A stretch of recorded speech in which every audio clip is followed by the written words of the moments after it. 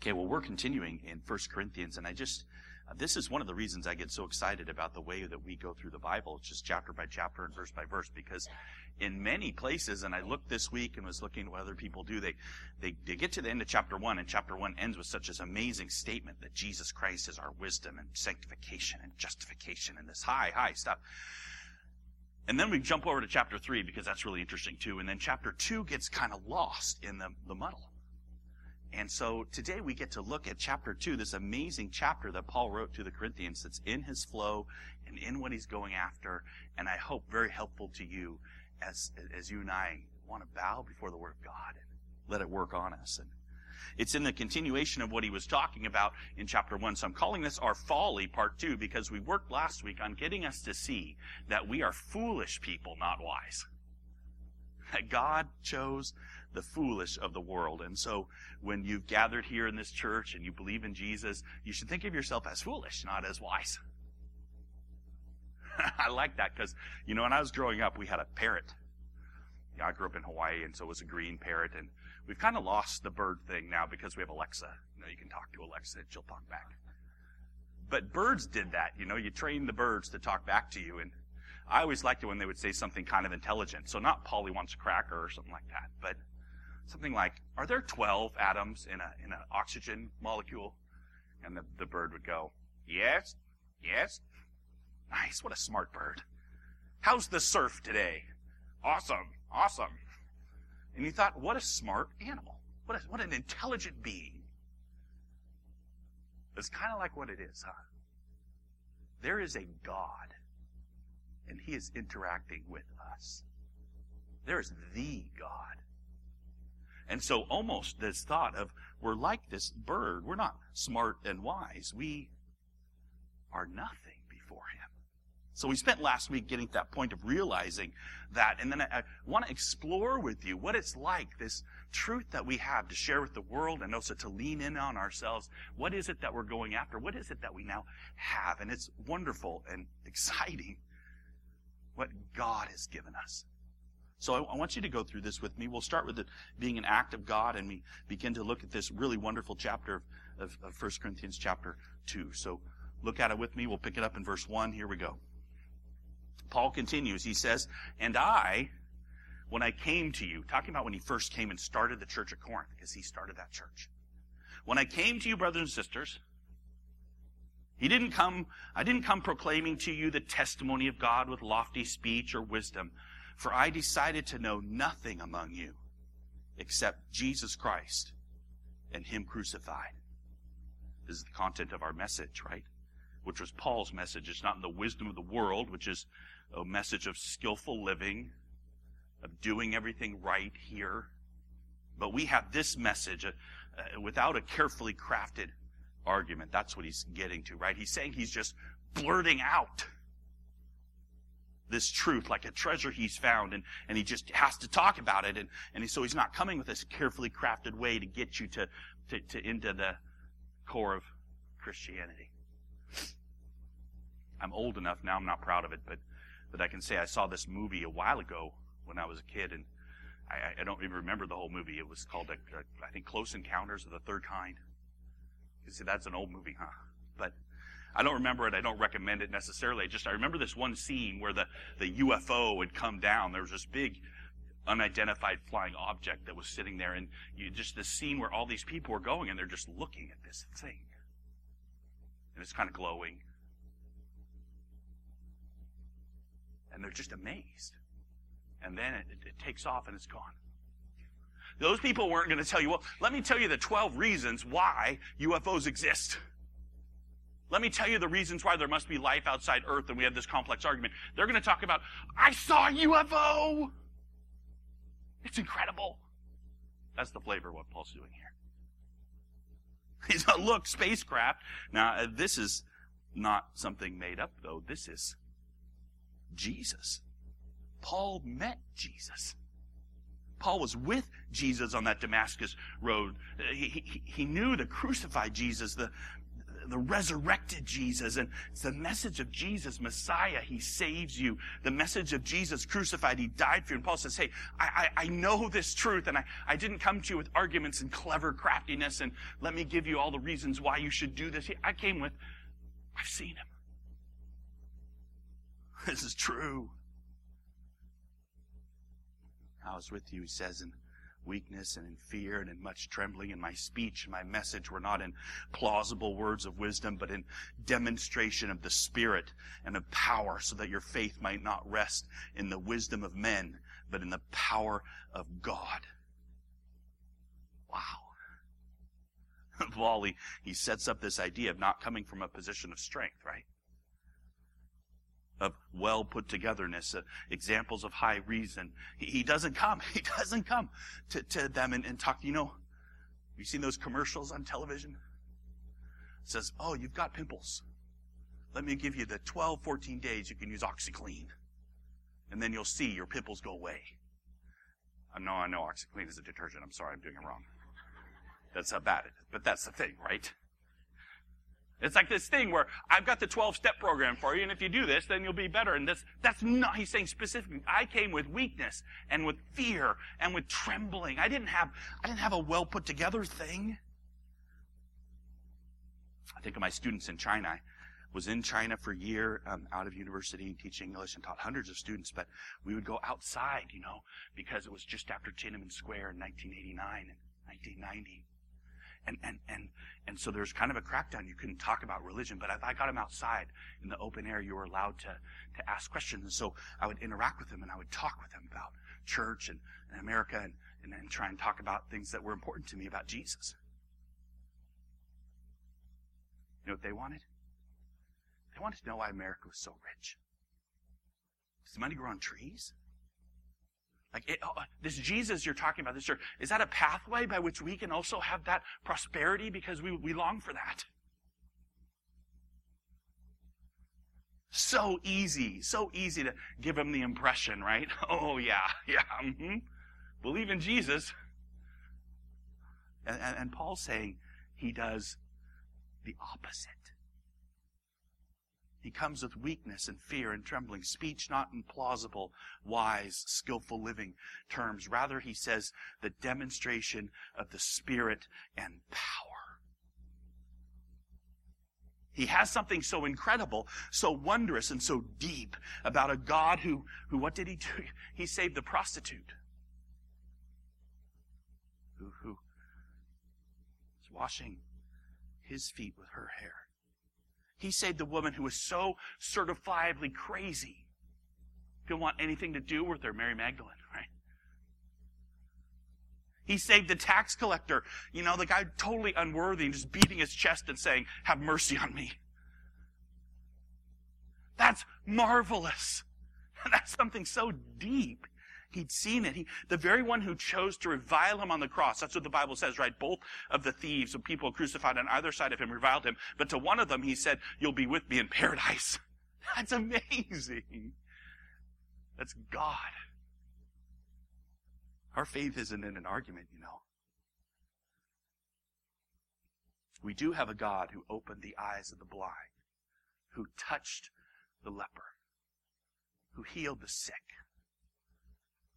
God took the people who were against him and he touched hearts till they opened their eyes to the truth. And so our trust is in the power of God. Jesus is the power of God.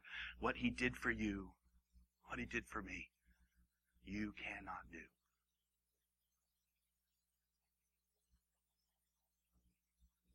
You and I, our faith, it's an act of God for us. Sometimes I think, we present Christianity somehow like it's us climbing a mountain to get to God, and we just need to do it and be strong. And actually, it's God coming down off the mountain to be with us. I've always struggled with that in the way we present, the Romans road piece where you got the chasm, and you got man and his sin over here, you got God and his perfection over here, and you've got the cross in the middle that comes in, and which is fantastic and good and well supported. Sin and death, that's our side. But then we put an arrow that goes from us over to God. I just want to switch the arrow. Can we switch it around? That through Jesus, God comes to us.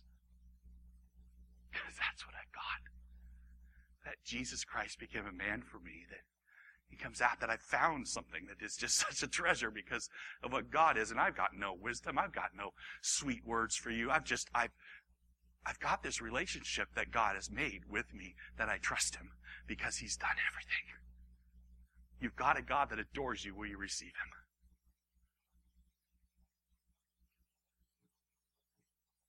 It's incredible. This basic idea, you see, it remains. Doesn't it? That we're somewhat like parrots. We're fools. No speak back to God. But we know this God. We have nothing beautiful in ourselves, no moral height, no skillful living. We've been caught by the wondrous act of God in Christ. Okay. And yet, for the fool like you and me, there is wisdom. We built on this point, and I tried to take it down last time like Paul did in his argument. But yet he says, I do have some wisdom for you, he says. It's right here with the revealer. Let's keep going. So in verse 6 he says, yet among the mature we do impart wisdom. Oh, there is skillful living. Although it's not a wisdom of this age or the rulers of this age who are doomed to pass away. Oh, I get excited because I want wisdom. I long for it. I don't like being a fool. I want to be wise. And so there's a way. There's this wisdom that comes. It says, okay, but see it. It's to the mature. Who are the mature? Well, don't you think as we've been walking through, maturity has to be then, as we've been thinking it through, knowing you're a fool. That's maturity. I get to actually see, yeah, if I believe this, I'm a fool. And worldly wisdom, for us, it's impossible. That's not Mission Impossible. You know Mission Impossible, if you really think about it? Captures the longing of our hearts all the time. You might not be a movie buff. I'm sorry, heavy on movies today, but those Mission Impossible movies are really fun. They're not Mission Impossible. They're Mission Unlikely. Because the guys always accomplish it. So you get an impossible mission, and then the hero, if you will, accomplishes it. It's very unlikely that they could ever do it, but through tricks and fun thinking and creative problem solving, it's mission possible at the end. They pull it off, and we go, woohoo, our hero. That's the human spirit right there. It's like, give me the tools, and I'll MacGyver it.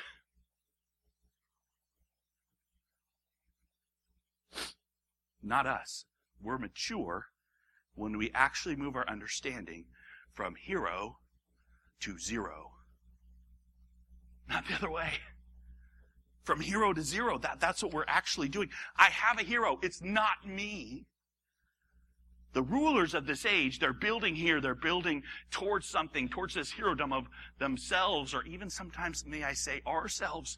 And yet we know it's all for nothing. And Paul says, once you're there and once you're mature and you know there's no actual hope for you, then there's this wisdom that comes in this incredible announcement of what God has done for you. And it does impact everything. But we impart, he says, a secret and hidden wisdom of God, which God decreed before the ages for our glory.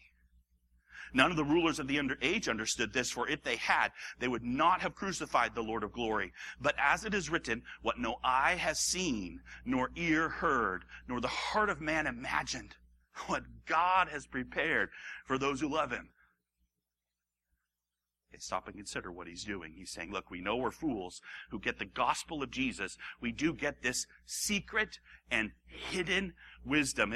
It's not a common push towards goodness and betterment. That's all the world does that. All the Buddhists and the Muslims and the everybody. That's not secret and hidden. Common push is not the secret. Every religion under the sun is about improvement and betterment. But this wisdom, this skillful living is something deep and wondrous that God decreed before the ages, Paul writes, before this world began. For whose glory? For God's glory. Typo alert? For our glory? You've got glory.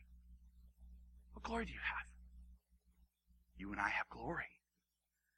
The glory that God decreed from before the ages began, before He even made you, that He would give you Christ, and that connection would be the glory that you have. Not glory that we give to God like we have something to give Him, but glory that He gives us, and the wonder that He loves us and has brought us in to His family by the blood of Christ. Whoa! That's glorious. This is the secret wisdom, what God has prepared for those who love Him. Do you see it? The ones in power, the ones building themselves up, the powerful of this age, they don't understand the secret wisdom. And He says, we know that because they wouldn't have crucified Christ. They don't have any idea what God has prepared for those who love Him. There's a quote of Isaiah 64, by the way. Our wrongness, and yet God's incredible gift that is coming. And how do we know this? How do we know this? If ears have not heard, so we've never heard this, if eyes have not seen, if we can't even imagine what God has prepared for you and for me who love Him because of the great love by which He loved us and we've received it, if we get that, how do we know how amazing God's preparation is for us? We know this, Paul writes, through the Spirit. This is really important, and if you're a Christian and haven't considered this, you need to step into this. These things, Paul writes, God has revealed to us through the Spirit. For the Spirit searches everything, even the depths of God. For who knows a person's thoughts except the spirit of the person which is in him? So also no one comprehends the thoughts of God. You parrot. Except the Spirit of God. It's like a light bulb going on. You catch the flow. We realize God's chosen the foolish, not the wise. We're drawn to the wise, but instead we realize we're zero, not hero. And we focus on this amazing news, the cross of Christ. And with this trust, He says, we get the Spirit. God reveals this special wisdom, this hidden wisdom regarding what God has done. He's given us by the Spirit. He's capitalizing your text because they're making a choice to say, yeah, we think this is the Holy Spirit outside of you that comes. The helper that Jesus talked about in John 14 and 15 and 16. The Paraclete. The Comforter. Why the Spirit? Well, that's what Paul's saying, right? God has revealed to us through the Spirit because the Spirit knows. Sorry, it pops in my head. The shadow knows. No. The Holy Spirit knows. The Holy Spirit knows the mind of God. Ways that you never ever could. So if the mind of God gets revealed to the Spirit, then the Spirit comes and reveals to us. Nothing wiser than that, right? Knowing the very mind of God. That's what we get. And so he says, now we've received not the spirit of the world, but the Spirit who is from God, that we might understand the things freely given us by God. And we impart this in words, not taught by human wisdom, but taught by the Spirit, interpreting spiritual truths to those who are spiritual. So we don't get the spirit of the world, but we receive the Spirit from God. And look hard here. What does the Spirit want you to understand? So I'm a worldly person. I live in the world every day. I soak in the world. The world pushes me to be about me all the time. What does the Spirit want me to understand? It says it. It doesn't say it. It says it. We might understand, verse 12, the things freely given us by God. The things freely given us. The wisdom that we need is the understanding of what's freely given to you and to me by God. I mean, nothing of you. Everything I have, I've received. That's John 14, right? Jesus said, don't let your hearts be troubled. Believe in God. Believe in me. In my Father's house, there's many mansions, and I'm going to prepare a place for you. I'm going to come back and get you. Hey, I'm going to my Father and return. And then you have Philip, right, in that passage, and he goes, Well, Jesus, prove it to us. Show us the Father and we'll be happy. And Jesus says, if you've seen me, you've seen the Father, but I know it's hard for you to believe right now, but don't worry, he says. I'm going to send you the Spirit. What's the Spirit going to do? It's going to teach you about how amazing it is, what God's prepared for you. The reality of trusting this God's love for you, that you're in His family, that actually this world is passing away and the thought of it, but God in His amazing mercy for you has prepared a place in His family with Christ, in Christ. It's not just there. Ephesians 1, for example, where it talks about that you've been sealed with the Holy Spirit of promise as our guarantee. This idea that He helps lock us, not that He's judging us. Don't know if you're doing go right or left today. You went right instead of left. No, he says he's this guarantee for you to comfort you and make you dwell in the reality of what God's freely given you. Think of 1 Peter where it says you're kept and guarded by God for an inheritance that can't be lost. Kept by how? The Spirit.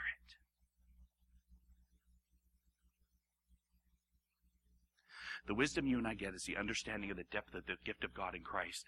Not that we would get it if we earn it or do something great for God or whatever. It's free. It's a gift. What's your part? Receive it. The testifier isn't some logical argument, because there is no logical argument of why God would do this for you. I'm sorry. I know you're really cool. There's no reason why God would bring a nothing into His family. But He has. It's fantastic. Thus the Spirit, who has this special knowledge, imparts it to us. And you see Christ crucified for you. And if you believe in Jesus, and the depth of that secret, that hidden understanding you need to know, according to Paul right here, is not principles of better living. It's the depth of what's been given you in Christ. And just 3 verses left in the chapter. They finish on something super important to us, because you need to understand, you and I, it's a battle. The battle's not for moral behavior. It's in belief of this truth right here. The conflict is that the natural man, the person that exists rationally right here, is in conflict with this message all the time. There's got to be earned goodness. There's got to be earned reward. There's got to be there. It just has to be. And so there's this conflict. And he says it in verse 14. He says, the natural person does not accept the things of the Spirit of God, for they're folly to him, and he is not able to understand them because they are spiritually discerned. The spiritual person judges all things, but is himself to be judged by no one. For who has understood the mind of the Lord so as to instruct him? But we have the mind of Christ. That's amazing. It's as amazing as the end of the last chapter. Be careful, though, with what he's after, okay, with me? He sets up this big conflict, right? The natural person, which you could say the man of life, that's the word, or the man of the soul, actually, even. And then there's the spiritual person, and the difference is that the natural person doesn't accept the things of the Spirit of God. Well, what are those things? That's the sharing of the mind of God, which is what He's given us in Christ. The things freely given by God. So Jesus talked about how amazing it was the Spirit was coming, because He would comfort and remind and teach about the gift of the gospel, who is Jesus, right? And the natural man doesn't understand any of this. He judges things according to the wisdom of the world, according to merit and self-righteousness, in terms of building up a kingdom, in terms of building up self, in terms of principles for right living in themselves. And it's only gotten worse, honestly, since Paul's day, hasn't it? Don't you see that? I think even on my trip, I went to China. I went to China for a year. And then I got on my airplane and I flew back. I've been there. What's next? We now have all these things that we pulled into our lives to maximize every moment, to make sure we wring out of every moment the maximum amount of stuff that we get done. We do. Airplanes and telephones, and let's be involved in everything. What am I doing? I have a mindset that's about right now. I get on Facebook. Come on, Facebook. I look at all the cool things you guys do. You know what I mostly feel? Jealousy. I want the good day you had. I'm like, wow, they're doing that's really cool. Oh, I should do that too. Or pretty soon, my list of things that I'm going to do stretches 14 miles. And I start to feel bad that I haven't wrung out of every minute all of these experiences. What's that? That's time-bound existence about DAX. We don't do the thing that people, used to be you're on a farm and you're sitting there growing food that you're going to eat. Most of it's about sitting there and watching the wheat grow. Now, there's lots of hard work. I'm not saying there's tons of hard labor in that. It's not about labor. It's about what you think you're accomplishing. What you think you need to wring out of this life. How you think it's about you.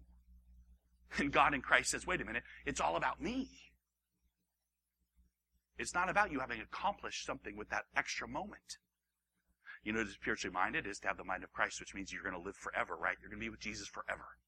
If you spent 10 hours reading a book, man, you've wasted 10 hours. How could you do that? No, there's no time. There's no more time. There's just time stretches to eternity. It's not about you accomplishing something with your moments on earth. It's about you actually believing that God in Christ has you every moment of every day. Not about what you accomplished.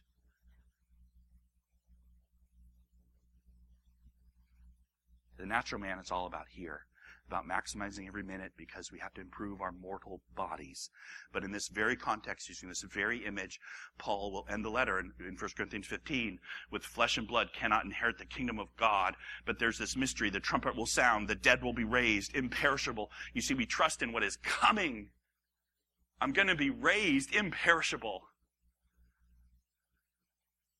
That's the spiritual life that's right now by faith. What I don't see, I just trust it. But it's coming where I'm going to see it, and you are too. You're going to see this amazing salvation that we experience forever in Christ. Oh, this is deep. The spiritual person is the one who has the Spirit of God. The spiritual person is trusting in the cross of Christ, and this means has the actual view of eternity with Christ by union with Him. And if that's your viewpoint, Paul writes, you judge all things. That's the lens by which we see all things, heaven and earth and eternity and the past and the future, all finding their yes and amen in Christ. But to someone who actually has the mind of God, he's not actually rightly judged by anybody. Who is there to judge him? That's why he says that, right? So when you get down here, he says, it's a quote, and they put it in quotes like it's a phrase. For who has understood the mind of the Lord so as to instruct him? It's basically that same thought. We're parrots. We don't get to go to God and say, well, I'm going to tell you, God, what to do. That would be blasphemy. And then he says, if you have the Spirit, you have the mind of Christ. Who is what? God. You are not rightly judged by anyone. Trust in Jesus and you're not judged by anyone because you have the mind of Christ. I don't get to judge you. You don't get to judge me. We have the mind of Christ. That's how he ends this amazing, deep statement. Who knows God's mind that somehow we would say to God, no, you're wrong. We would never do that. That's a mind-blowing gift and a huge assurance to you and me. The Spirit, but you're promised by faith in Christ, teaches us, exhorts us, comforts us, is our helper, and that helper gives us the heart of God for us. I think of 2 Peter, don't you? I mean, 2 Peter chapter 1, where he says that his divine power has given us everything we need for life and godliness. I start going, okay, well, he's enabled me to go be a better me. That's not it at all. He says, by the knowledge of him, by the knowledge of Jesus, who gave us these great and precious promises. See, by what Jesus has promised that he's going to do to us, this is how I live and have the power to stand up here and tell you, I have a great news for you. And it's about kind of like that spaceship in Close Encounter. I've seen something. I've tasted something. I just want to share it with you. The gift of God in Christ for you. If you would just have it for a moment, you could experience it in your heart for a moment, you would see what an amazing thing in the Holy Spirit. You get him. He will tell you this truth. You have the mind of Christ. That's the mind that says, Jesus says, I love you. I died for you. I paid for you. I love the rest of my body too. I promise a place for you, he says. This is the mind of Christ. It means you aren't judged rightly by anyone, especially not your flesh. Okay. I want to end there. We need to end there. But I just want to say, why might this matter? For a moment, can we discuss why it might matter? And I guess a couple things really come this passage should push out at you. One is that the power that you have is outside of you. You're a testifier to it, like Paul. But you don't need special arguments. You've tasted something that you're sharing. I know something. I know this announcement, and this gives me it's not me. You don't look at me for the strength of this announcement. Don't you dare stop holding on to the only one who matters, right?